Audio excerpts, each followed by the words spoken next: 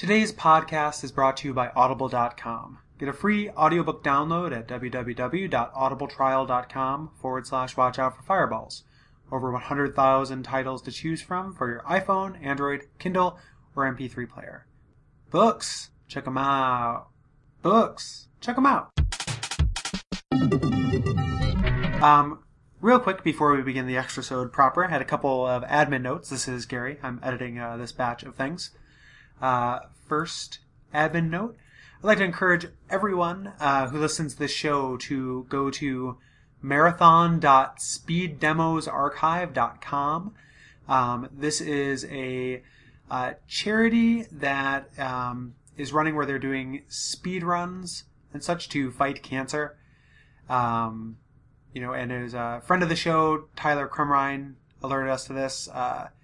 So, there are links at the bottom where you can donate. You can buy some really, really rad shirts. And it's all for a great cause. So I'd like to encourage you to please jump on that. And they're great shirts. They have a Runaway 5 shirt that is just, the bee's knees, so to speak. It has their tour and everything like that. So that might be something that I'm going to buy. But I encourage all of you guys to check it out. They're doing it right now. I'm watching it. It's very cool. Further, we're also going to include in this, so we talked about the app quite a bit that we have going on, and the show that comes with that, The Abject Suffering with Gary and Cole. Cole has cut together the first episode of that. We recorded the first two. And here is a 2-minute preview of that episode to possibly entice you to get that app. We're working on a thing, if you don't have a smartphone, if that's not, you can't do apps. You guys, these kids with their gadgets, if that's you, we're working on some kind of way. It'll probably be some kind of money thing, like the, we want the show not to cost money. We make, a little bit of money from each sale of the app, so that's part of the reason why we're trying to incentivize it. So we haven't exactly figured it out, but we're going to try to figure out some kind of one-time PayPalable or Amazon checkoutable fee to get access to it as a separate RSS feed. We're trying to figure it out. Anywho, enjoy this 2-minute preview of the app, where we ostensibly we're talking about Revolution X, the Aerosmith game, but we're really, as you can hear, get way off topic. And then after that, the regular Extrasode, where we talk about New X-Men and Dino Crisis and some other miscellaneary during the Parasite Eve episode. So, thanks a lot.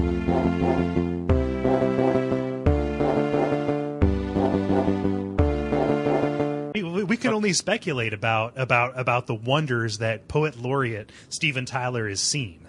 With his disgusting goatsy mouth. Yeah. And I would rather watch an orphanage fire for a half an hour than look at him open his mouth once. Yeah, imagine close your eyes, Cole. God, and imagine, I don't want to. So Steven Tyler spends his morning making a series of tuna fish sandwiches. Oh, he's got a big old punch bowl full of tuna. He's put in some pickle, some relish, so a hefty amount of mayonnaise, a little mustard, and he's just stirring that with a wooden spoon. And then slowly makes a bunch of sandwiches, just taking this and just slapping it on there.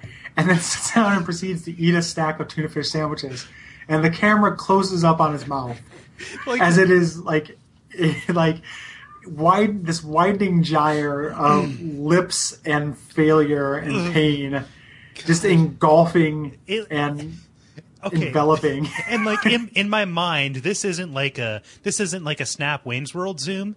This is he's eating these sandwiches for 45 minutes. It's like an Andy Warhol zoom. It is.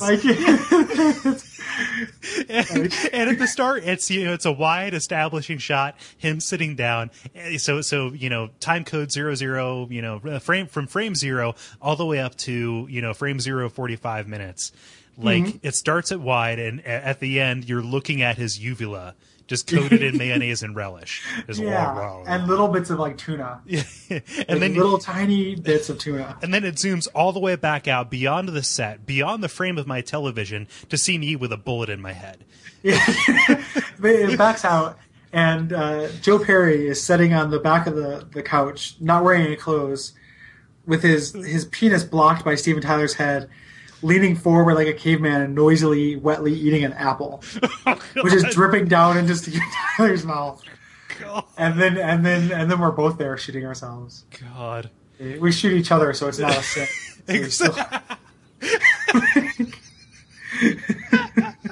Oh.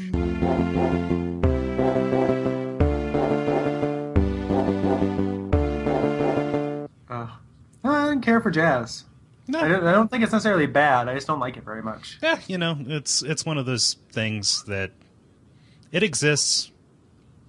It does. Yeah, you got me there. I was in jazz band in middle school. I played the tenor saxophone, but it wasn't jazz because we were playing off of like sheet music and stuff. So it was more like Glenn Miller big band jazz kind of stuff. Yeah. It's a little like it's kind of similar to like something that ends up like a music they use a lot in Radiolab, which is something I like to call anything can happen jazz. Yeah. AKA like the beginning of the Tick or 30 Rock. Exactly. Like that. You whoa, what's happening? Everything's happening. That stuff gets on my fucking nerves. Yeah, just a little bit. I will say that if I'm in the mood for a particular kind of productivity, I'll put on Kind of Blue. But that's more like ambient almost, A kind of productivity brought on by A Kind of Blue. Yes.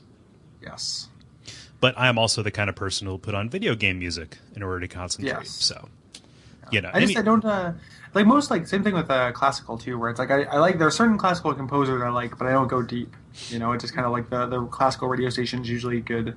Yeah. Enough for me. Like Eric Satie, he does a really good one. Gymnopédie. Yeah.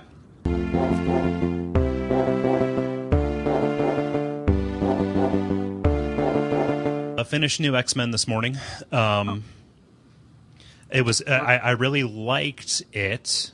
Is it the first volume, or did you get all of them? All of them. Okay, so it ended with the arc in the future. Yeah, which really bugged me. I didn't. Yeah.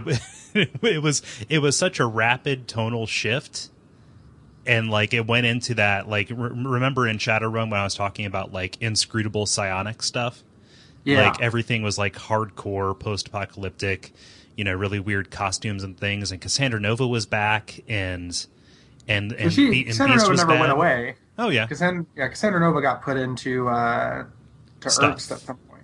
Yes, or put into stuff, but then that's Ernst is a child, Cassandra Nova.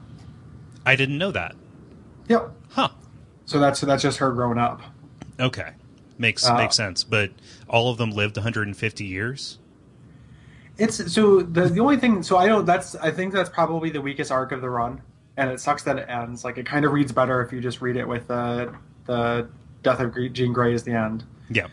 Like one of the things to think about is that when Grant Morrison took over that run, he wanted to do like his version of a lot of X-Men tropes. Mm-hmm. And that dark alternate future is something that X-Men do all the time. Right. So like there's like Days of the Future Past and Age of Apocalypse and even God Loves Man Kills. No, God Loves Man Kills is not. But there's another pretty big one other than Days of the Future Past and Age of Apocalypse. But they do a lot of that like, this is the X-Men in the future. Right. Kind of thing.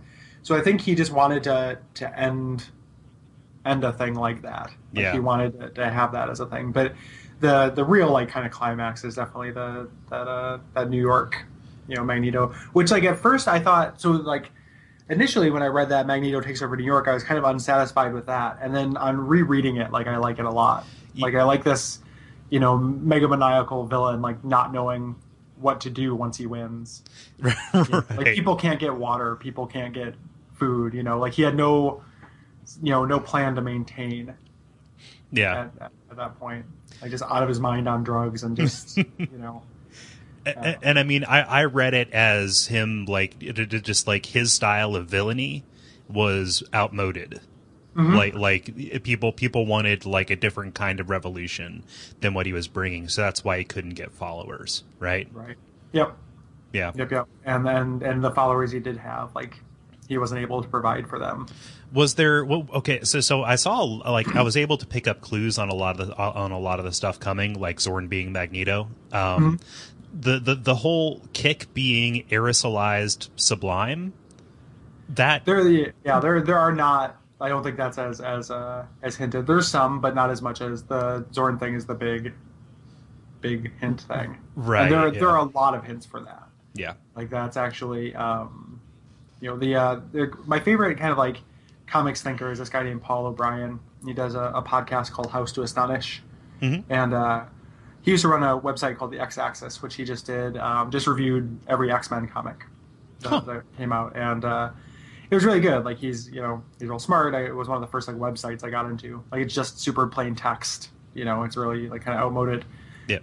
And he has like kind of a famous like blog post about all the like bricks that are laid down in Grant Morrison's run. Like if you reread it, like everything that does not seem like it has significance and how it ties into the end. And there's a couple of them for Sublime, but not a whole bunch for Zorn. Right. So Sublime doesn't totally work, but he doesn't really need to unless unless you're really counting that last arc where he's the villain. Yeah. It can just be kind of so. I mean, I don't understand that's like a powerful caveat to put on something, but the last trade is not, or the last arc is not super powerful. Yeah. But still, I was really satisfied with the whole thing. I liked I like Emma Frost's character a lot. You were right. Cyclops did kind of come into his own at the end when he stopped being such a whiny pussy, and decided to actually like take a certain amount of responsibility for his actions. I kind of like wish they would have done a little bit more with Wolverine, except for the whole "Who am I?" going after the Weapon X program. The weapon, and that's why I really like that reveal that like it's not Weapon X, you idiot. Like it's Weapon 10. And like that's a really cool idea, and all those things that they lead, all those clues that they talk about, like those weapons leading up to. There's a lot of clues in there as to, like those being other things in the Marvel universe. Like I think Weapon 2 is Captain America. I think it was Weapon 1 actually, or Weapon 1. Yeah, I thought the first one was an animal. I thought they tested out an animal. Yeah. And then there's like a lot of like that stuff which I really like. But Wolverine's like not. It's really kind of like a Cyclops, Emma Frost, Jean Grey are kind of the like emotional core of the series, with some smattering, like some good character development for Beast and some decent character development for Wolverine, but it's not their stories. Yeah, and I ended up liking the kids more than I thought I would. Like I thought Beak was going to be kind of stupid, but that was actually pretty cool with his grandkids in the future. How they were like full Eagle men, Yeah, Beak is great. Yeah. All the stuff with the special class I like a lot. Yeah. My favorite arc in that is the one with the Omega Gang. The Omega Skulls. Yeah, I that really was like really that. cool. That's a really cool like arc, and I like that. I mean, it's not even so much like a world-ending threat or anything like that. Like when the X-Men finally come in, they more or less just kind of take care of business. Just this idea.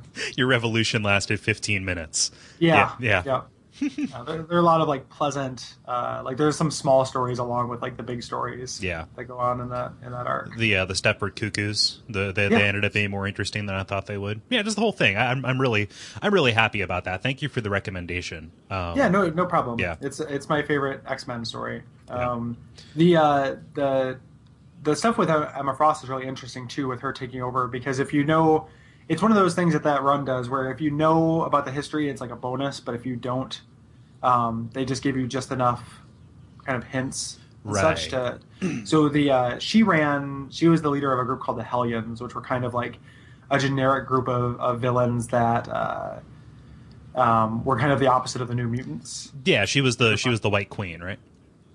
Yeah, and they were killed and like more or less just a throwaway, just for like shock value. But the idea of taking something like that was like really clearly like a plot contrivance and everything, and then like showing how that would reflect on her character, like the idea of her just kind of compulsively looking for young people to try to sculpt and being insecure about fucking it up, because she has so many times, like people under her care keep dying. Yeah, is real strong. And then Jean like uses that as a psychic weapon against her. Yeah, like I love this idea that like psychic attacks or whatever isn't just like, ooh, my mind razor burn. Yeah, it is energy bolts. Yeah, it's like, hey, I'm going to look in and like find your most insecure part of you or your worst memory, and then just amplify that by 1,000 so that you will not want to be alive anymore. Yeah, that's really cool. Like the black bug room. Yeah, early on. I love the black bug room. Listen, Gene, me and the bugs have been talking. And Yeah. Like, Is that specific to Cyclops? Like, is that his torture because he's afraid of bugs? no, Or is I think it... everybody's got a black bug room. Okay. And it's just this room where gigantic cockroaches explain to you what's wrong with you. Which the run is also full of like really tiny, like heartbreaking moments too. Yeah. Like really nice, like that whole bit where like Professor Xavier's like mind is leaking out and Jean Grey's like taking it in, and like early on it was like he keeps calling me Gus, I can't figure it out. Yeah. And it's his dog. Like that's super sad. And then like I like how Jean's last words to Scott is like, "You're my favorite superhero." Yeah. That's like really heartbreaking. Yeah. So a lot of goodness. Really cool. I'm moving on to The Walking Dead now. I got a couple more Dark Tower trade paperbacks, and I got that Berserk in. So yeah, I just got the most recent Walking Dead trade paperback, which goes up through issue 100. okay. And like that's a long way off for you. Yeah. But it was great. Because like the series had not been in a rut, but there's like the series is so slow paced where like trades will go by with nothing really happening. Like I'll go get a trade, and it only happens like twice a year. And nothing really will happen in it. And I feel like there were two of them where that was true. Like the last two were just like, ugh, and that's tons of like in a sequential title. That's a year of like, of kind of dead space. And then just like the payoff is really good, but I'm not certain that the payoff is, or the dead time is necessary for the payoff at this point. But the payoff was really good. Like I think it's volume 15 was the one that I just read, and that's excellent. Is it something where it wouldn't be so bad if you weren't waiting for the trades, like if you were going and picking them up every month, or no? Because even in individual issues, even less would happen. Yeah. Like I would be infuriated because it'd be like, this is another one where like there's a couple small character moments, but people just hang around whatever fortified area they happen to be in. Yeah. It needed to be one trade less. Like where they're at now, and this is no serious spoiler that they end up changing locations a lot. So like the Walking Dead is kind of defined based on where they're at. Okay. So like there's a couple, the beginning they're wandering and then they end up at a place, and then they end up at that place, something happens, and they end up at another place and another place. And bad things are going to happen. Yeah. Like it's the Walking Dead. So like, they can't just find a place and just live there forever. The most recent place they've been in for the longest out of all of them. So it's something like 4 trades, which is like 2 years of. It's not that there was no drama, but it just wasn't as strong. I feel like the series, like this last bit was really strong, and then kind of the first 3 or 4 trades where they deal with their first couple areas are really good, and there's kind of a saggy middle, which is not quite as good. Yeah.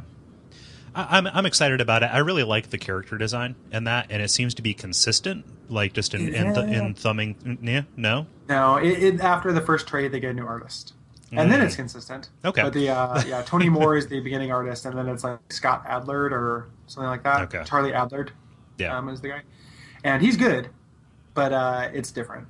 Okay, but then it's consistent. So.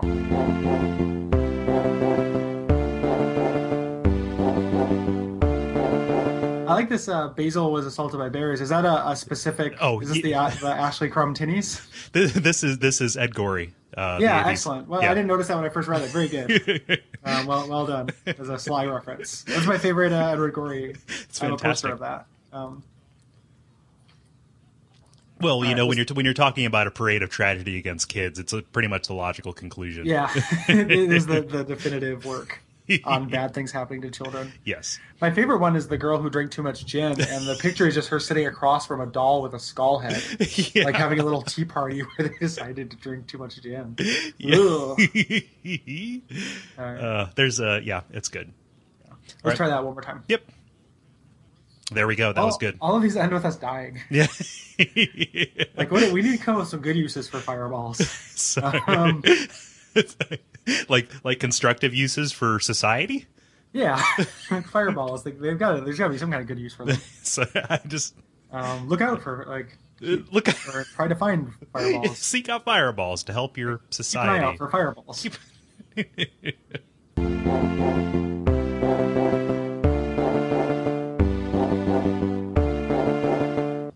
Turn it up. All right, whop up the jams. Let's do it. Okay. I was trying to think of something, but yeah. All right.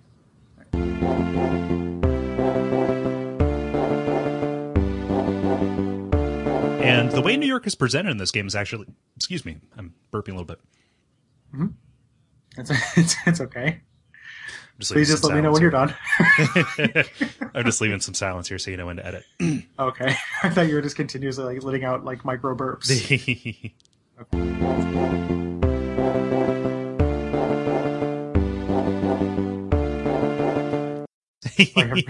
I was about to bring that up. I like Dino Crisis, but I love 32-bit survival horror games. So I didn't like that for some reason. Like I love all I like all those Resident Evil games. Dino Crisis never worked on me. Yeah. I think it was because the emphasis on like tranquilizer weapons, which didn't, which left the enemies in the area. So like you can knock out an enemy. The enemies are much faster than zombies. Mm-hmm. So they're a lot more dangerous, and the game encourages you to knock them out rather than kill them. And I'm slow at solving puzzles and such, and I need to backtrack quite a bit. Yeah. So I just didn't have the firepower necessary to kill dinosaurs and be able to explore at my leisure. Yeah. And knocking them out was not a good enough solution, I think, was the thing that got my way with Dino Crisis. Mm-hmm. It's very much like Nemesis, like how that puts like that was a really disruptive thing in that game. Yeah. And Dino Crisis was around that time, so I was willing to accept that as part of like something that increased the tension. Yeah, I love Nemesis. Yeah. Like for that, all those Nemesis encounters are some of my favorite moments in gaming of that era. Like I really like Nemesis. Yeah. So.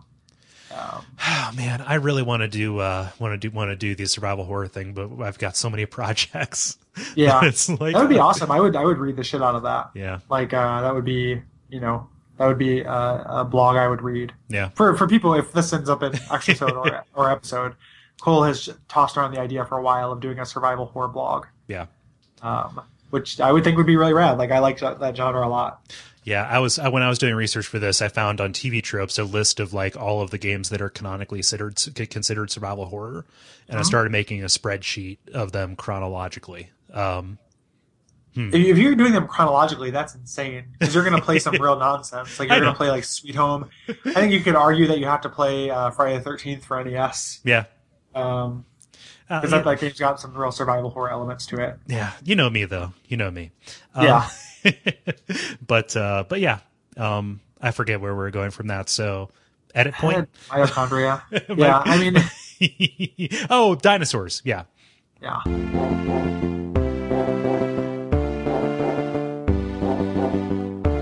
Real quick, and this, maybe this little Extrasode stuff. I won't keep you for too long. Mm-hmm. The more I think about it, the more I want you to like not sleep on Spec Ops. Yeah. I need to get that. I've looked for it. It's remained expensive. I'm not hurting for money, but it's just difficult for me when my clog is so big that it's hard to like encourage someone to buy something expensive. Yeah. I was talking to my friend Zach, and he's talking about how he feels self-conscious about not traveling. Mm-hmm. Which is like if somebody tells you like, oh, you never, you should travel. Like it's what is it, The Great Gatsby? Like I don't, I can't just take all the time off of work and and have the money to do that. So I was looking to see, because it was on sale, which is why I picked it up. Like I ended up buying it for $30, which is how much it is on Steam. Like next sale, or if you see it used at a GameStop or something like that, like you will really like it. Yeah. And it's the things that it does that's lauded for and that are really unique are things that we talk about all the time and things that I know that you value. And it's really haunting. Like it's a macrocosm of Hotline Miami. Mm-hmm. Like some of the things that Hotline Miami is doing to you and will continue to do to you. This does just a lot better and a lot bigger. Yeah. And just, I like that being nauseated, by a game. It's just really strong ending, like really super, super good. Yeah. I've heard enough positive things that it has kind of tipped its critical mass. And I'm definitely quite interested in it. Is it a short game? Yeah, I beat it it's 8 hours. Okay. Yeah. I beat it in one sitting, which is probably a really harrowing way to do it. But that's what I did. It's one of those things that's really frustrating because right now it's $7.50 on Amazon, but that's the download PC version, and I don't have a machine that can run it. Oh, that sucks. I know, right? So I need to console it up. That's a good deal for it too. Yeah. So my pro tip too for it is like I switched it. It does that thing where if you fail enough, it'll ask you if you want to switch to easy mode. Even though you're playing it for the story, I wouldn't start out in easy mode. Okay. And the reason being is that and the guy that did those errant signal videos really like I was coming up with some kind of theory about this, and he really put it into words really well. But the way that the narrative in this and the mechanics interact in a way where the narrative recontextualizes the mechanics. Okay. And if the mechanics are too breezy, like it's not a great cover-based shooter. It's fine. But if you're getting through it like as a cakewalk, it's going to lessen some of that impact. So once you die on something like 2 or 3 times, feel free to switch it to easy mode. You won't for like the first half of the game. And playing those, like getting through that and spending time doing that is important to like what the payoff. I feel like. Right. Can you switch back and forth, like if on a particularly difficult kind of Bethesda, essentially? I never went to it. It offered it to me, and I said yes. Okay. So I don't know. Yeah. If you can just go through and do that. Okay. But yeah, very good. Like I'm just I don't know. It's me. It's haunting me. Oh wow. Okay. Yeah. Yeah. So it's just I just keep kind of coming back to it and just like feeling bad about it. It sounds like my flavor of thing, so I will take that under advisement. Yes. Yeah. Cool. So if you see it under $20 or under.